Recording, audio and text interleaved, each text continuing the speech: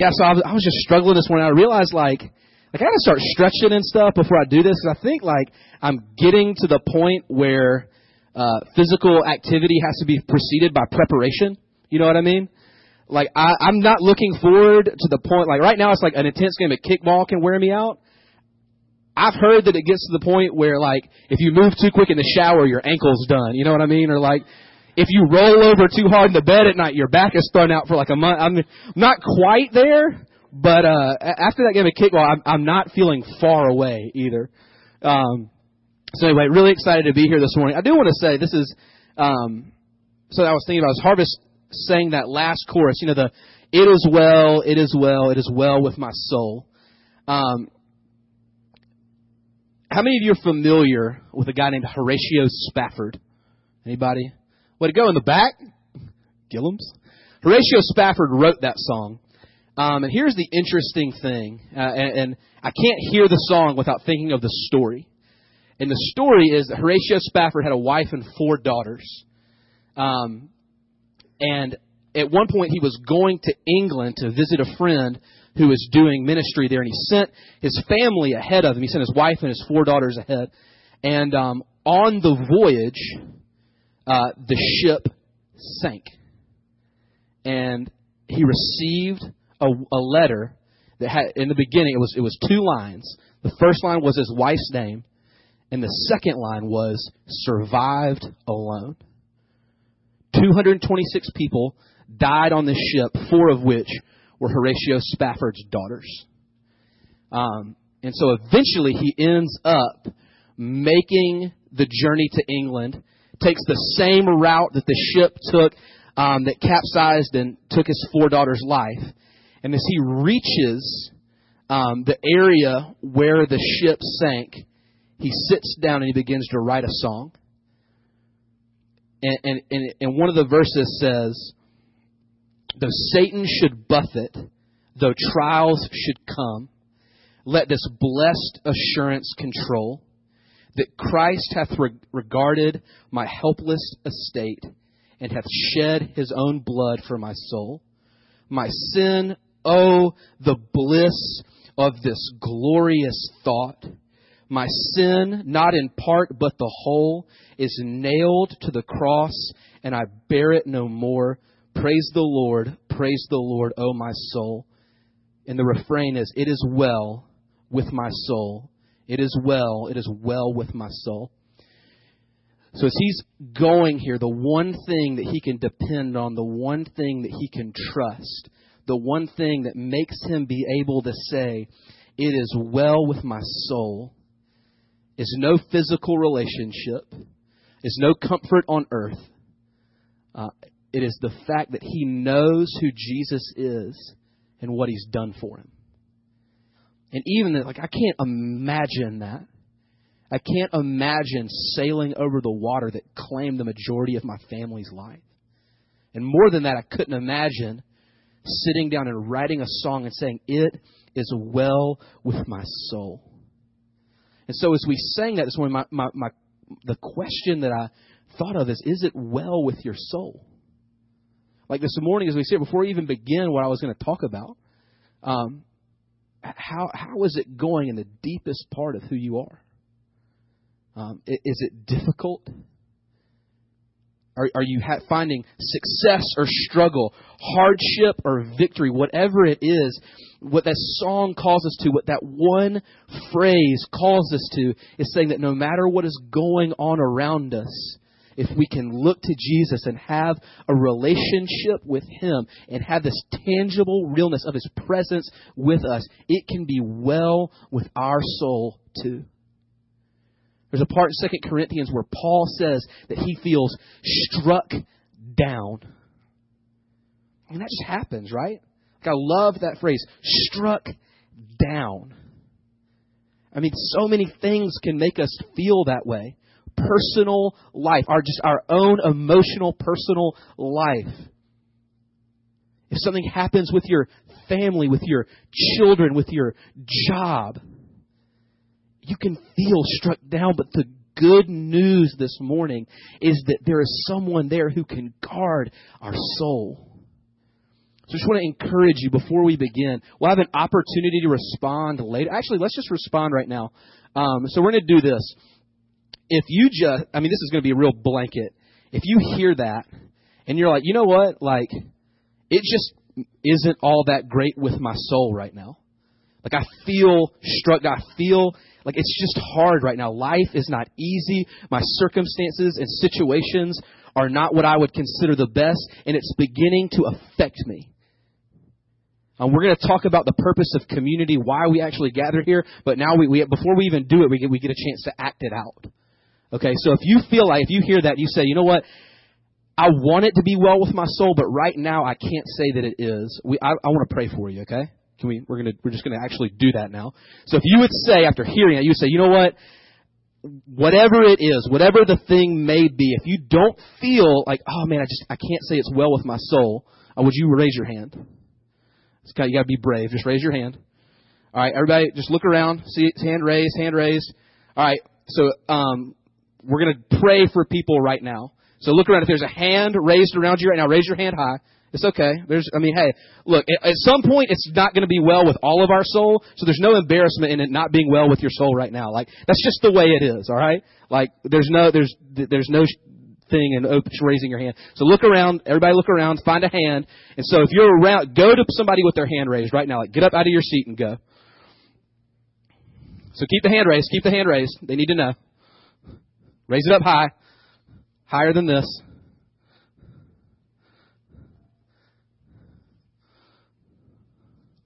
All right.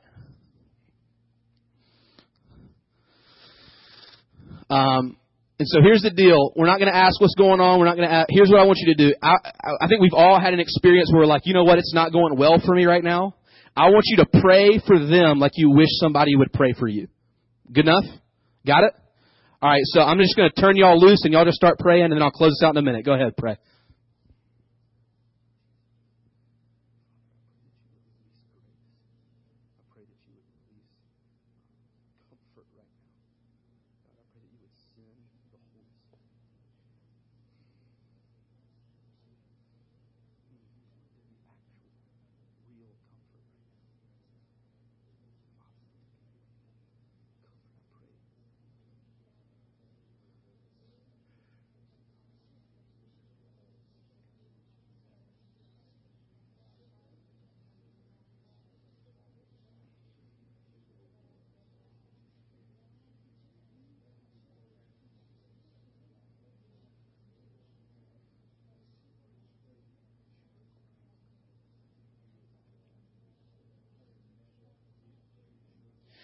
So, Father, everyone here who is feeling this pressure, everyone here who is feeling the storm swirl around them, I pray that you would give them peace, that right now, by the Holy Spirit, you would give them comfort.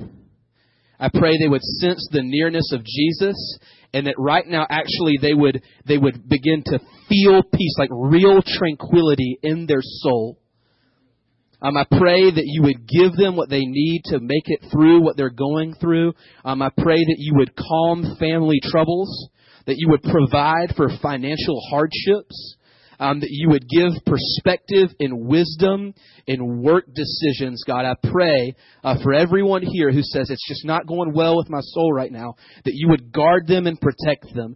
Give them a measure of your presence that they have never sensed before. And I pray, Father, that right now they would feel comforted. They would feel lifted up. They would feel protected. And we ask this in Jesus' name. Amen. Amen. Y'all can grab your seats again. Awesome.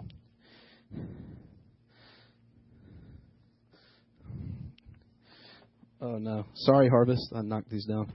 So here's the great news about stuff like that. Like, in one sense, it's good to know that people are just here for you. In another sense, we actually believe that when we pray for folks, stuff happens. So our hope is that you actually feel comforted. Our hope is that you actually begin to feel it going well with your soul because you see Jesus more clearly than the circumstances that are causing you trouble. Harvest, is it okay if I just kind of throw these on the floor? It's the way we do it at the house, too. The way I do it at the house. So I'm gonna start by reading a big chunk of Scripture. And in this is, it's in Acts chapter 2, and in the part we're going to read is verse 42, which is where we derive our name from. Vintage 242. Vintage, something old, of limited quantity, and of great value. Acts 2:42 will actually get to the verse. We believe it's what God has called us to as a community. But more than that, I think this gives us not just the name for our church, but it gives us the very idea of who we want to be and how we want to exist. So what we're going to do is we're going to start in Acts chapter 2, verse 1. I'm going to read to verse 14, and then I'm going to jump to 37. I'm not saying that stuff in between isn't important, but we're going to jump to verse 37 and then finish out, all right? So here we go. Acts chapter 2, verse 1. Let's go. When the day of Pentecost arrived, all of the believers were together in one place, and suddenly there came from heaven a sound like a mighty rushing wind, and it filled the entire house where they were sitting, and divided tongues as if a fire appeared to them and rested on each one of them. And they were all filled with the Holy Spirit and began to speak in other tongues as the Spirit gave them utterance. And now there were dwelling in Jerusalem Jews, devout men from every nation under heaven. And at this sound, the multitude came together, and they were bewildered, because each one was hearing them speak in their own language. And they were amazed and astonished. And they said, "Are not these men who are speaking Galileans? How is it that we hear each of us in his own native language? Parthians and Medes and Elamites and residents of Mesopotamia, Judea and Cappadocia, Pontus and Asia, Phrygia and Pamphylia, Egypt and parts of Libya belonging to Cyrene, and visitors from Rome, both Jews and proselytes, Cretans and Arabians. We hear them telling in our own language the mighty works of God." And all were amazed and perplexed. And they said to each other, "What does this mean?" But others mocking said, "They're just filled with new wine." But Peter, standing with the 11, lifted up his voice and addressed them. Now we're going to jump to verse 37. So Peter preaches a sermon, and this is the result of the sermon. When they heard this, they were cut to the heart and said to Peter and the rest of the apostles, "Brothers, what shall we do?" And Peter said to them, "Repent and be baptized, every one of you, in the name of Jesus Christ for the forgiveness of your sins, and you will receive the gift of the Holy Spirit. For the promise is for you and your children and for all who are far off, everyone whom the Lord God calls to himself." And with many other words, he bore witness and continued to exhort them, saying, "Save yourselves from this crooked generation." So those who received his words were baptized, and there were added that day about 3,000 souls. And they devoted themselves to the apostles' teaching, to the fellowship, the breaking of bread, and the prayers. And all came upon every soul, and many wonders and signs were being done through the apostles. And all who believed were together and had all things in common. And they were selling their possessions and their belongings and distributing the proceeds to all as any had need. And day by day, attending the temple together and breaking bread in their homes, they received their food with glad and generous hearts, praising God and having favor with all the people. And the Lord added to their number day by day those who are being saved. If you look on our website, if you go, the wonderful website that Harvest was talking about, if you go and you look, there's a tab, I think it says our vision, our mission, something like that. Basically, we're saying, this is who we are, this is what we want to do, this is what we believe that God has called us to, and you'll find two words: community transformation. We believe that God has put us in the place that we are, not by accident, not by coincidence, not by happenstance, but on purpose, so that we can bring transformation to the community we're a part of, so that we can begin to bring transformation to the places we work, the teams we play on, the schools we go to, the relationships we find ourselves in, the cul-de-sacs we live in, whatever it is. We want to bring transformation, and not just any transformation, but specifically, we want to see our community look like what we believe it would look like if Jesus was in charge. And that's why we exist. We're not mainly about entertainment. If we were, I would be much more entertaining.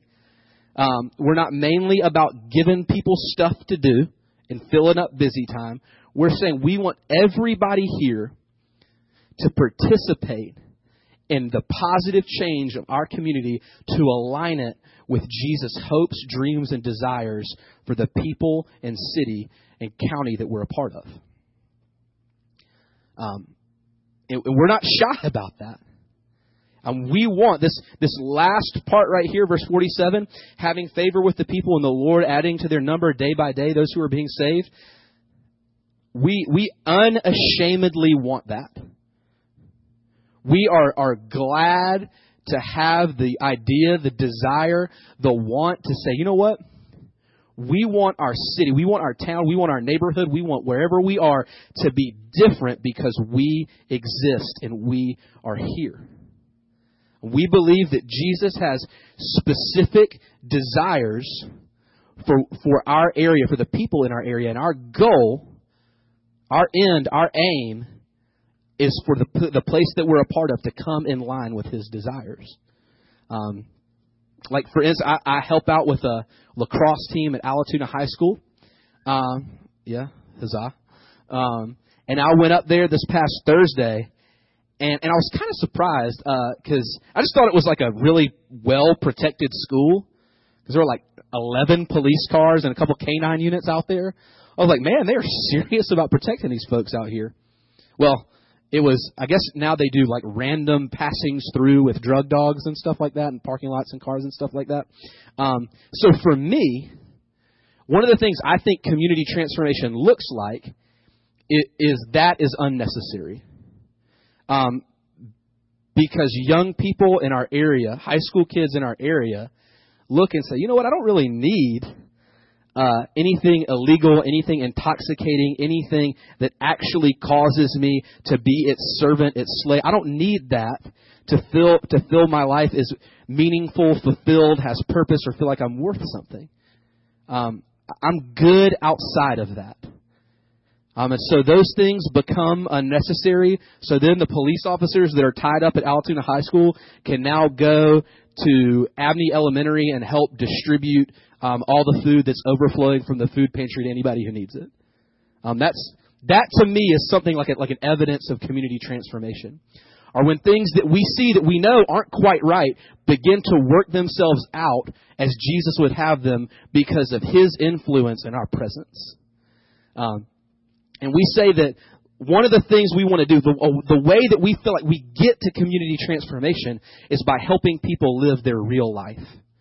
And we sort of identified this as our value. We say that real life is when you live the life that God has called you to live. You are who God has called you to be, and you do the things God has called you to do. That's pretty simple, right? And so we say we one of the things we want to do is we exist for our people. We exist to help you find who God has called you to be and what God has called you to do. And that's how you live your real life. And one of the things that we have identified as a non-negotiable for living your real life is saying real life occurs in community. We've named this value, we call it family. Because we say it's more than individuals who gather occasionally in a building to do different stuff, to participate in programs in a place run by professionals. That's not it. It's much more like a family than like an organization of individuals. We say we're intentionally sharing life with each other. We're in it even when it's difficult. We're in it even when it's inconvenient because simply put, we believe we're better together than we are apart. We believe that we are stronger, better, more capable, and really function more along Jesus' desires when we are together rather than when we're independent. I mean, you see that in the verse I just read. It would be very difficult to provide for all who had need if you were just a lone ranger. You know, if you were just sitting here and I looked and I'm like, all right, Jason, Summer, here's the deal. I want you to look around at everybody and by yourselves, I want you to provide for everybody's needs. Any needs they have, I need you to provide for that. That would be difficult. I think. But if we all shouldered that responsibility together and interdependence, well, that becomes a lot more doable. The impact we're able to have, the positive change we're able to generate is much greater together than separate. So we believe God has called us to live together as a family. And that's what we're going to look at this morning. We're going to look at how He has called us to live. And specifically, we've begun this new all-in campaign. So we're saying, you know what? We want to be all in for this idea of family. We want to be giving ourselves intentionally in community to each other to try to live this out as best as possible. So we're going to look, okay, well, what does this actually look like? What should we do? What kind of people should we be? How should we live? And so there are a couple things from this, and then we'll look at Romans 12 in a little bit. But so the two things that I've concluded from this is what we are as a family is we're a family that Jesus brings together, and we're a family that Jesus keeps together. Now, that sounds pretty simple, but that's what it is. Because if you look at this, if you look at all these people who were brought together, it doesn't make sense. It said there were 3,000 people from every nation under the earth that were all of a sudden thrown into close quarters living together. I'm just going to be real. That would be hard. Like, it's difficult. Like, I got married almost 2 years ago. That took a little bit of adjustment. Like I said, I like to throw stuff on the floor. Harvest is not so big on that. Think about if you had 3,000 people all of a sudden in your extended family who didn't speak your language, didn't dress like you dressed, didn't eat the food you ate, all that other stuff. Imagine how uncomfortable and difficult that would get immediately. So this shows us that Jesus actually has to do this. He has to bring us together because we don't have enough in common to do it on our own. See, unity is based on what we have in common. It's based on the common thread that we see in our life. And if that common thread is weak, then our unity will be weak. See, a lot of times we think that unity is uniformity. We think that to be together, we have to be the same. And that's just not true. I mean, I bet if we took a survey in this room, we would find all different ages. We'd definitely find different genders. We'd find different educational levels, different socioeconomic backgrounds. We'd find all kinds of different stuff. And to say that the things we have in common are what are going to bring us together and keep us together and hold us together is foolishness. Because eventually something that is different from you and me is going to offend you and you're going to leave. You're going to be like, look, I don't like that. I'm going. But that's if we bank on uniformity, not unity. See, we want unity. We want to say that what we have in common in Jesus is greater than any difference we could have. What we have in common because of Jesus is greater than any difference we could have. So that means, my dad was joking the other day. He's in this group of guys that meets, and he's like, there's engineers, there's guys who have graduate. I'm just a drywall guy. And I'm like, Dad, but you're a legit drywall guy, though. And so, but he's kind of right, though. Like, if you just look at it, that group based on just things they might have in common probably shouldn't work out. But here's the deal. They have Jesus in common, so it actually works out really well. Because Jesus is stronger than any difference we could have. And see, that's the thing. We look and we say we have to differentiate between shallow relationships and strong relationships. See, if we base our relationships on something that can change, then they're shallow.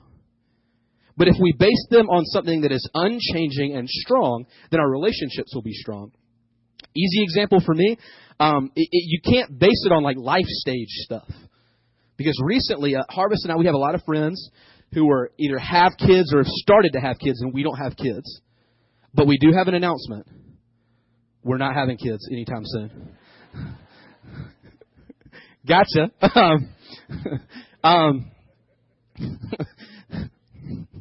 My dad and Stacy were like, what?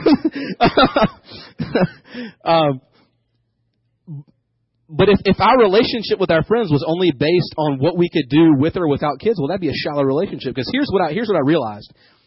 Like when I was single, my relationship with my friends was different. It was 10:30, 11 o'clock at night. Y'all want to go do something? Let's go.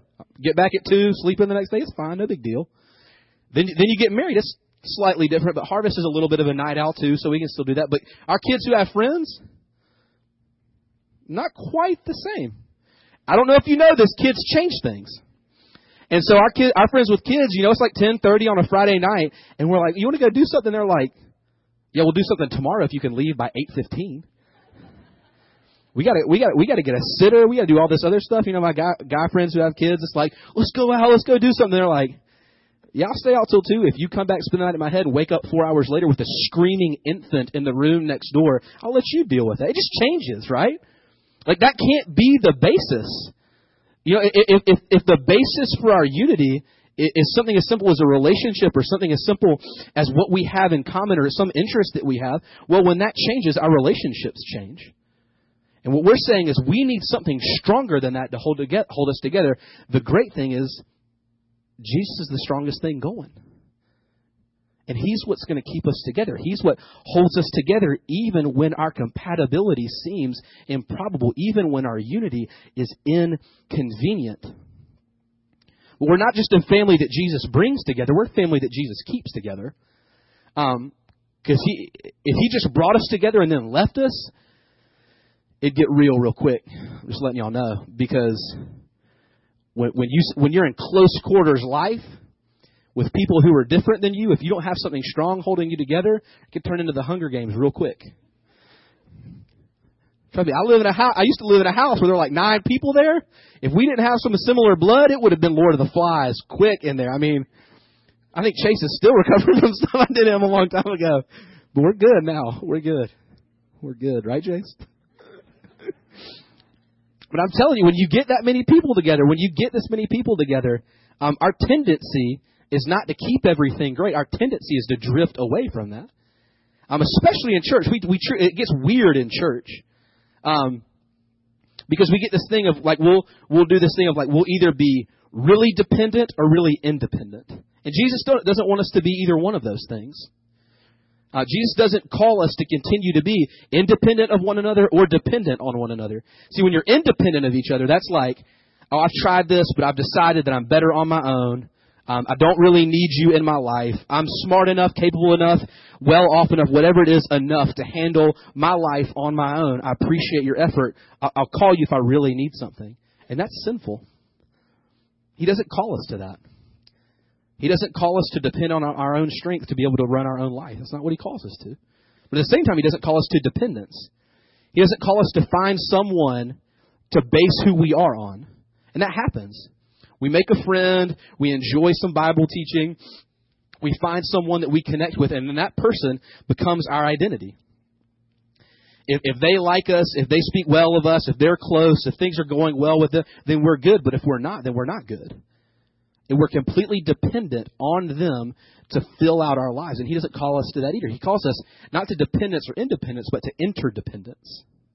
Saying that everyone brings something to the table that is equal in value, worth, and dignity, that is completely original and completely needed, that no one else can supply. And He says, you bring that to the table because everyone needs you, but here's the deal, you need everybody else.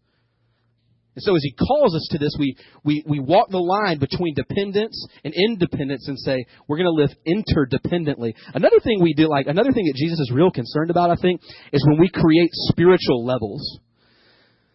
Like we're like, you have like immature people down here, and then you got most people right here, and then me and my friends, we really get it. We're up here. Our small group is the best. The stuff we do is the best. The things we do are the best. We're the best because we're the most mature. We're the most learned. We understand the most stuff. We're the most fun, whatever it is. And we kind of create these levels. And Jesus is just not a big fan of saying that people in the kingdom are better than each other. He's not a big fan of creating hierarchy in the kingdom. Because to create levels means that there are levels of righteousness. And the only righteousness that we could have, the only way we could do that is if we get the righteousness that we brought with us.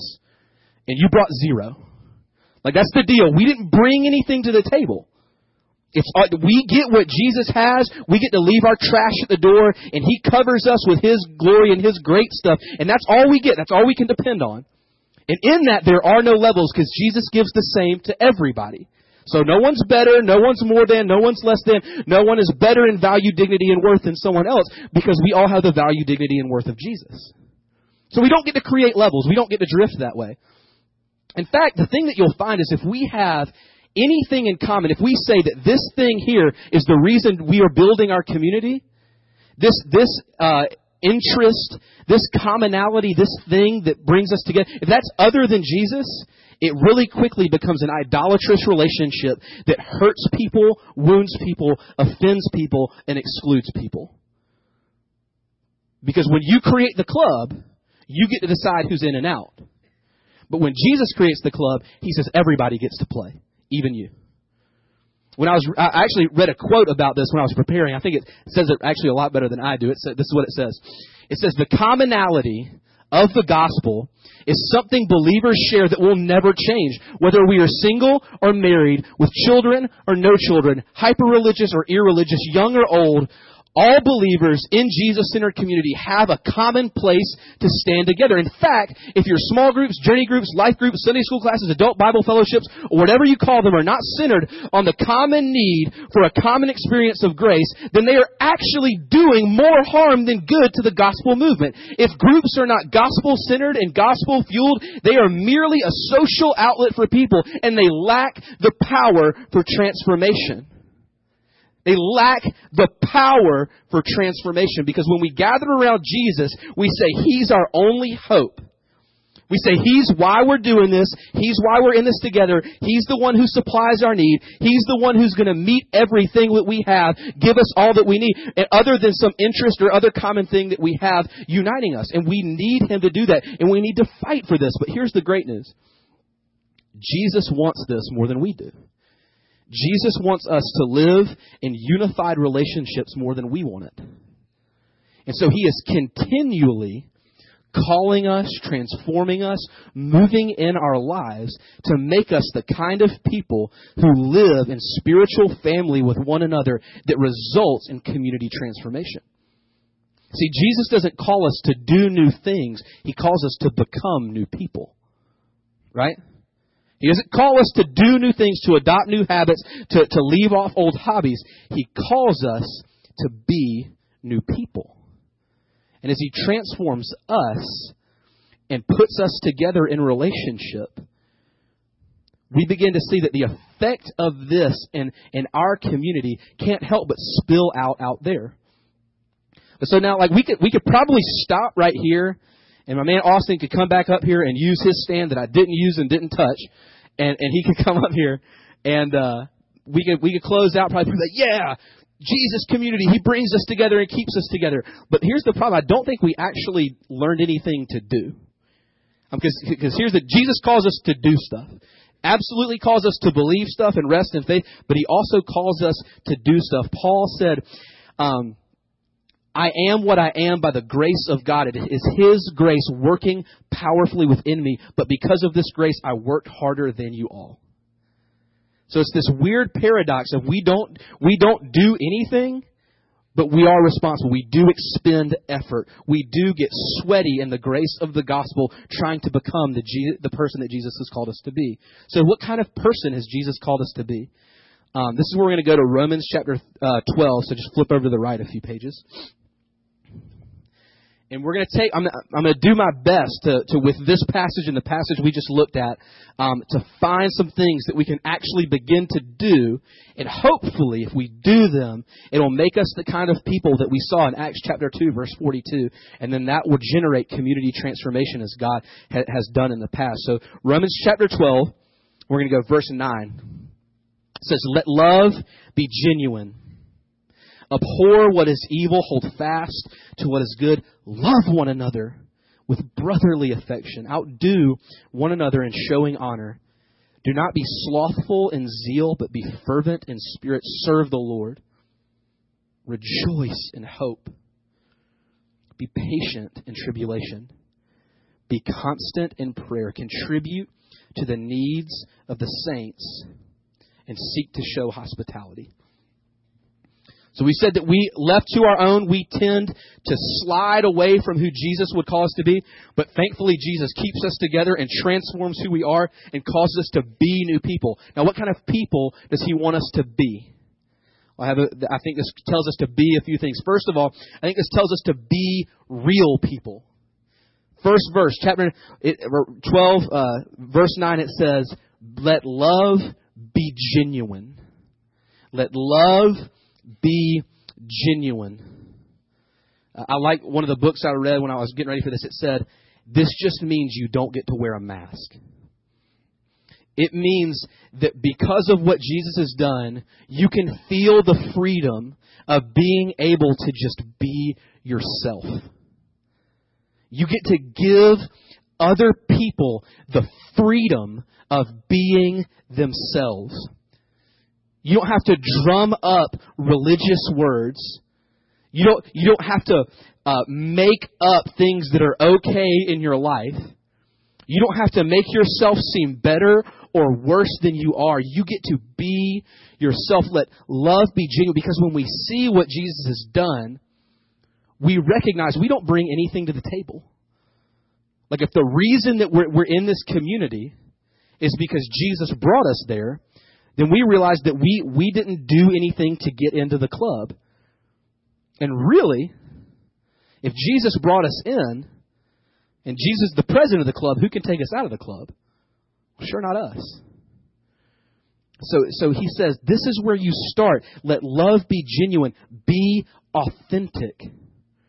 I think we get in this thing, and when we get in each other's lives and we start to have all-in groups and all this other stuff, one of the greatest temptations is to feel like you have to be somebody you're not to impress people you're trying to get to know, and that's just not true.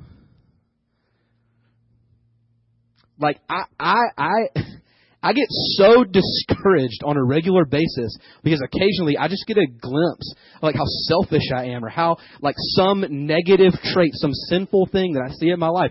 And I'm like, oh my gosh. And the temptation is, if this rests on me, is to cover it up so no one else can see it. But it doesn't rest on me. It is not up to me to make myself better. It is up to me to depend on Jesus to give me His Spirit that will transform me, and then I live in accordance with His activity in my life. And that frees me. Like last night when I was getting ready for actually sitting here, I had words on the page and the Bible opened. Harvest and I got in an argument, one that I started. And the temptation that if I thought that this depended on me, my goal would be to cover that up and never let anyone know, because the problem would be, oh well, that's my problem. That means that I'm kind of on a lower peg spiritually. Well, if we look at the gospel and where the gospel says I came from, of course I have stuff I need to work out. Of course you have stuff you need to work out. Of course we're growing in grace, becoming the person that God has for us to be. Of course we don't have it all figured out. So, of course, stuff is going to come up. We just have to let it and authentically and genuinely be there together. We have to give people that freedom. We have to give ourselves that freedom because it's the freedom that Jesus promises. Second thing, we need to be safe, not soft people. So as we do this, as love continues to be genuine, Paul says, abhor what is evil, hold fast to what is good. So he's saying, as you are a completely safe place for people to be themselves. Our goal is not to get together, pat each other on the back and say, I'm screwed up, you're screwed up, we're all screwed up together, we don't have to change. No, he says, the word here, abhor, means to shiver in fear. So it says, when you see something that is contrary to who God has called you to be, it should cause us to shiver in fear. The goal here is not to say, you know what, who we are is okay. Jesus loves us. Let's clap hands and hug each other and just go out and be fine with that. No, it says that Jesus is restlessly and continuously and consistently transforming us, helping us put off sinful patterns and become the person who He's called us to be. So we need to shiver with fear when we see sin in our life, but cling to what is good. And we have to have community to do this. We have to be in relationship with other people. Because here's the deal. I overlook my stuff so easy.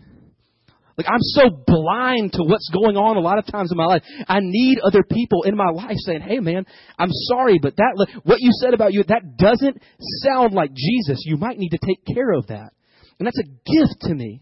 That's a gift to you to have somebody who loves you enough to say, you know what, this may be painful, this may be inconvenient, but I'm going to share it with you anyway. Just like if your child was playing in the street, you wouldn't go, man, they might die, but they look fun. That looks fun. Right? You'd be terrible.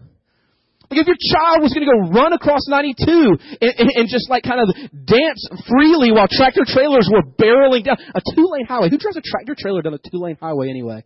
Most annoying thing sorry. It's one of you drive on 92 enough, you're like, oh my gosh, tractor trailer. But you don't just let your child go chill out there.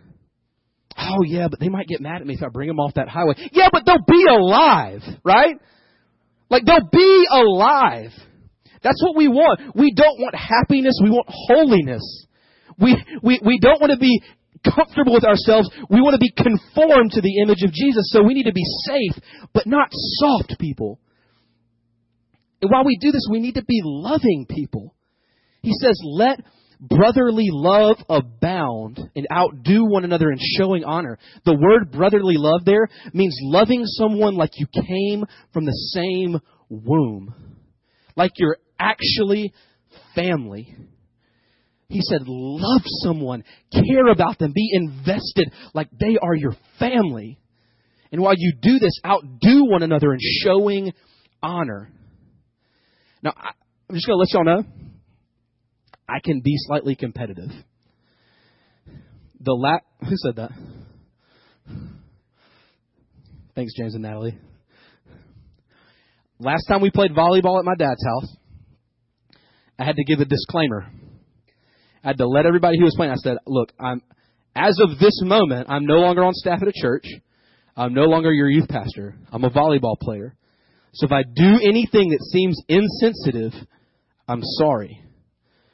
Because look, when it's game time, it's game time. I will wear some 17-year-olds out on that sand court, and I will love doing it too. I'm not even scared. So you could say I'm competitive. And I'm not sure that Jesus condones that all the time. Some of the time, maybe. All the time, probably not. But one place he does condone being competitive is outdoing one another and showing honor. He says, I want you to figure out ways to honor one another more than you have been honored. It's like you pull into the parking lot and you're like, where's the furthest space? That's where I'm going. Oh, I live in Bitwater. I'm going to walk. I don't even care. You know what? I'm going to sit behind the pole. I'm going to sit behind the pole. I'm going to sit behind the pole because I don't want somebody else to sit behind the pole. I will disadvantage myself so that you are advantaged. It's looking, saying, where is the need? Where is the thing that I can do? Is there some advantage I can give you, even if it means I disadvantage myself? Is there a way that I can help you win, even if it causes me to lose? I want to outdo people in showing honor. Now, how does this happen? Like, we don't want it just to be something where we stack up points, because what we see here is affection and honor are closely related. If you have kindled affections for the people you're in community with, you'll naturally show honor to them. But what happens when you're like, man, all these people are coming to my house tonight. I guess I got to clean up. It's like you're angry that they're even coming over because it's like, man, that means I got to like put on all my clothes. That means I guess I got to take a shower. I don't know. But how do we do it when we don't feel like it? And even more, if there's legitimate hurt. How do we honor somebody if we don't feel like it? Well, he says it. He says, love one another with brotherly affection. See, when we understand that we're part of the same family, what that means is that the person who you were loving was bought by Jesus just like you were. He sacrificed everything for them just like he did for you. So when we look at that and we go, oh my gosh, Jesus, this is how you feel about them? This is what you're doing in their life? This is how much you gave for them? We begin to see that our affections for them are kindled. We begin to see that we're like, oh my gosh, okay, I want to honor them. Because here's the deal. I think one of the greatest problems in living in community is the tendency to get offended at other people. It's just going to happen. Like somebody's going to say something, do something, think something, be something, drive something, buy something, eat something, drink. They're going to do something that you're like, really? Whatever. It's just going to happen. But in that moment, we have a choice to say, what defines us? Does our relationship because of Jesus define us? Or does this thing that we have in common define us? And really what we're saying when we allow our offense to break relationship is we're saying, my opinion of you is what brings us together. How I feel about you is what causes us to have a relationship. Not Jesus, not this thing, but what I think of you and what you can do for me and how you make me feel. It's all about me. So when you do something that damages how I feel, I have to put you out of my life. And that's not what he calls us to do. He calls us to look at the gospel, be transformed by the work of Jesus, to love our brother and sister, and to outdo one another in showing honor. We need to be loving people. We need to be devoted people. In Acts 2, verse 42, it says, the first words are, and they devoted themselves. That word devoted has in mind that they gave all of who they are, the best of what they had, to their Christian life. It wasn't something that they just added on. It wasn't something that they just adopted among many things. They gave themselves to it fully. I think this could be one of the greatest things for us who grow up, live, work, play in an area where literally I think I could throw a softball in any direction and probably make it to a church parking lot. Like, it's so easy to think that because you're not Jewish, because you're not Muslim, because you're not a Buddhist, you're probably a Christian. It's so easy to think that God's probably real and Jesus probably isn't a bad idea, so I'm a Christian. Like, that's not what he says. He says that what happens when we do this, we are devoted, fully giving ourselves to Jesus, his purpose, and his people. So can you say you're devoted? Can you say that Jesus is not just a ball that you're juggling, a thing that you've added on, but the defining point of your life? Not just boundaries that mark off things you can and can't do, but the very path you walk on that shapes your life. Would you say that you're devoted? 2 more and then we're done. We need to be hopeful people. He says, I can't remember what he says. I'm going to go back to it. He says, rejoice. I was about to just make something up and hope it fit. Rejoice in hope. Be patient in tribulation. Be constant in prayer. There's a quote that it says this better than anything I'd ever say, so I'm just going to read it. It says, thankfully a day is coming on earth when there will be no memorials, no more remembrances of tragedies, no more cancer, no more sickness, no more sore throats, heartburn, terrorist attacks, anger, or tears. All of these things will simply cease to be, and in that truth we rejoice in hope. But for now, we live in the midst of these horrible things, overwhelmed by them with no human match for them. And though we know we're supposed to rejoice in hope, pray, and be patient, we are prone to wander. Therefore, God has given us the gift of community to remind us of what we already know we've been given in Christ, a promised reason for enduring. See, this says that we're called not to be good advice givers, but to be wise counselors. See, in life, and small groups in particular, we can find a lot of times that we just want to give advice. We want to give quick fixes, solutions for situations that can get people out of a jam. That's what advice is. Wise counsel says, I want to point you to Jesus, the promises he's made, the story he's told in the gospel, and the truth in the Bible. And rather than walking you through it, I want to arrange a meeting so he can transform your life, so he can intersect you where you are right now, and you and him can walk it out together, and I'll help you as a brother or a sister. That's the difference between wise counsel and advice giving. See, just like we did in the beginning, it's just not easy. I mean, I feel like people are either just getting over something difficult, in the middle of something difficult, or about to go through something difficult. God help you if you have children. I deal with a lot of them. They keep it real out there, right, Sarah Parker? I can say that because she's my sister. But it just happens. And we need people in our lives to remind us this isn't the end.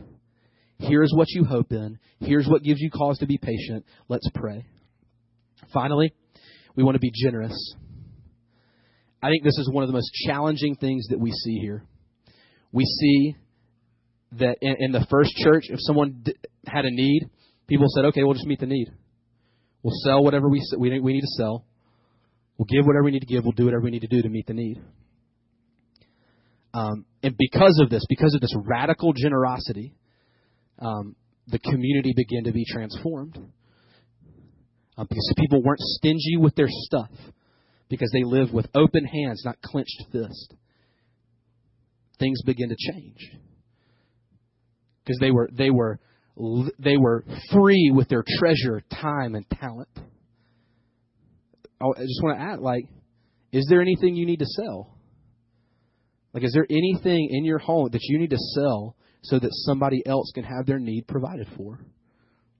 Somebody in the community, somebody you know, somebody in your family. Is there something that you say, you know what, I'm willing to disadvantage myself this thing so that this person can have their need met? Is there something you need to sell? Is there time you need to give? Is there a talent you need to offer? Is there a skill that you have that other people don't, that you need to freely offer up in service of your brother and to the glory of God? We need to be generous. There's an old orator, I can't remember his name, it starts with an A, but this is what he said about Christians being generous people. It is Aristides. He said, if these Christians hear that one of their number is in distress for the sake of Christ's name, they render aid in his necessity. They all render aid in his necessity. This guy who did not believe in Jesus and was not a big fan had to speak positively of the company of Jesus Christ because they were so on each other's team. Is there something you need to sell? Is there something you need to offer? Are you being generous? Are you becoming the person that God will call you to be? Austin, you can go ahead and come up, man. So here's what we're going to do. We're going to respond. We can go ahead and have ministry teams come up too. So we have a few ways that we can respond this morning. First, we have our offering baskets right here. And so literally we can do what we just talked about. We can say, I'm willing to actually right now disadvantage myself financially so that someone else that we've identified as a member of our community, someone who has need, can have that need met. We can do that right now. You can take communion right here, and we can remember the one who brings us together, our common denominator, our uniting factor, Jesus Christ. We can remember that his body was broken and his blood were shed so that he could have a family and keep that family together. He did it so that we'd have an even playing field, so there wouldn't be pros and amateurs, so there wouldn't be ins and outs, so that we would all be on the same team, eagerly following him, dependent on his grace. We can remember that by taking communion. And finally, we have ministry teams on the side. And here's what I want to say about this. I think we can clearly say, based on what Scripture says, that God has things he wants us to be and wants us to do. I would ask you, the things that I talked about, reflect and say, do I need to grow in any of these things? And if you do, then I'm just going to say, because all I did was open the Bible, and the Bible is God's Word. God has spoken to you through the Bible and said, I want to grow you in this area. I want you to become the person I'm calling you to be in this area. You need to be more generous. You need to be more real. You need to be you need to not be so soft. You need to, whatever it is, I'm calling you to this. We can respond, praying in your seat. But we encourage you, come up to a ministry team. They'd love to pray for you. But here's my request, that in some way, in some shape, in some form, we say, we want to become these people because we want to become that community. We want to become that family because we want to transform our community. This doesn't exist just so we can become better people. It exists so that our community can be a different place that reflects the image, desire, and dreams of Jesus. And if we become these people, if we respond to his words today, I think we have a good chance of that happening. I'm going to pray and then we can respond. Jesus, we need you. We want to be the people you've called us to be, to live in the community you've called us to live in, to transform the place we live. We need you. Send the Holy Spirit now. Convict our hearts. Change our lives. Encourage us. Correct us. Do what you need to do to make us who you would have us be. We love you, Jesus. Amen.